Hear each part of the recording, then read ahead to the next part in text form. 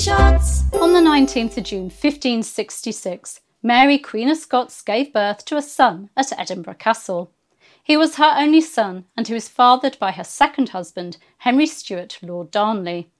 The little boy was baptised Charles James in a Catholic service on the 17th of December 1566 at Stirling Castle.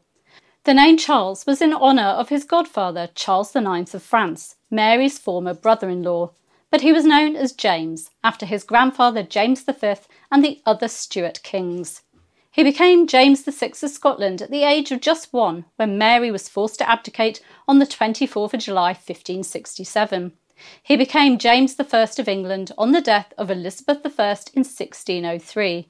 He reigned until his death in 1625. Tudor History Shots.